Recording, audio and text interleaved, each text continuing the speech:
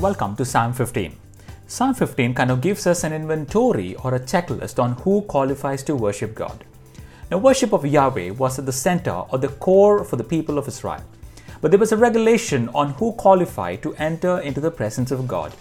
And in the Old Testament, only the priest could enter the Holy of the Holies. That too, he had to offer a sacrifice for himself and then enter the presence of God on behalf of the people. In the psalm, David longs to be like the priest who lived in the tabernacle in constant access to God. If not a priest, he at least wished that he was a guest so that he could pay God a visit. But the question was, did he qualify? Did David qualify?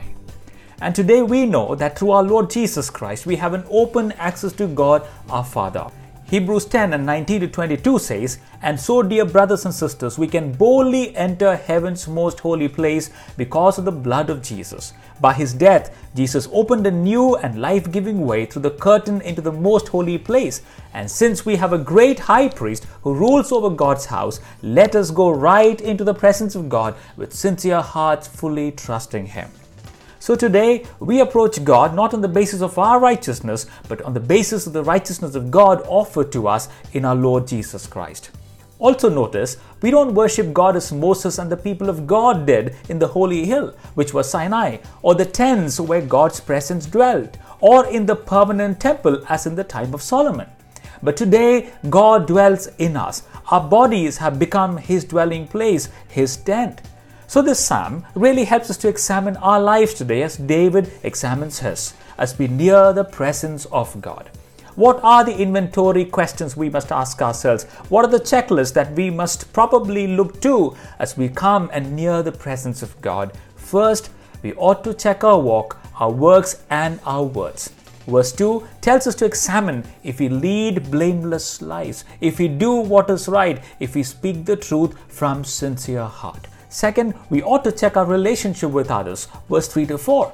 Do we hurt others? Do we hurt our friends? Do we blame our neighbors? Do we despise and look down on the marginalized and the less privileged around us? Third, we ought to check on how we keep our promises and how we use our money. Do we keep our words even when it costs us? Do we keep our promises? Do we make an honest living? Are we persuaded by bribes?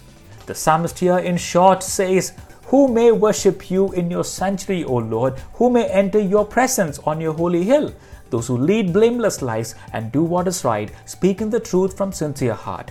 Those who refuse to gossip or harm their neighbor or speak evil of their friends. Those who despise sinners and honor the faithful followers of the Lord and keep their promises even when it hurts. Those who lend money without charging interest and who cannot be bribed to lie about the innocent."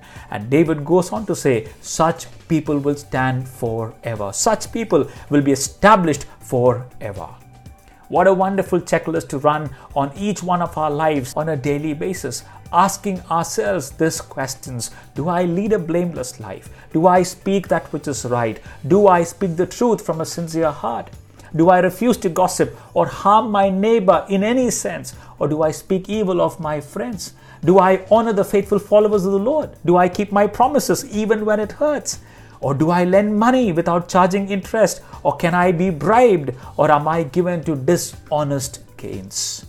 Shall we pray in the light of what we heard today? Father, I want to thank you first of all for the access I have to you through your Son, Jesus Christ. I want to thank you that I can be in your presence. May I live a life that is holy and be a mirror of what Christ did for me.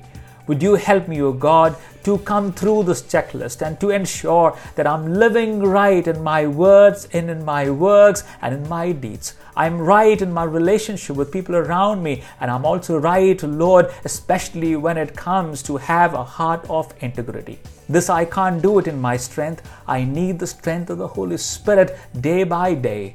And this I ask in the name of Jesus. Amen.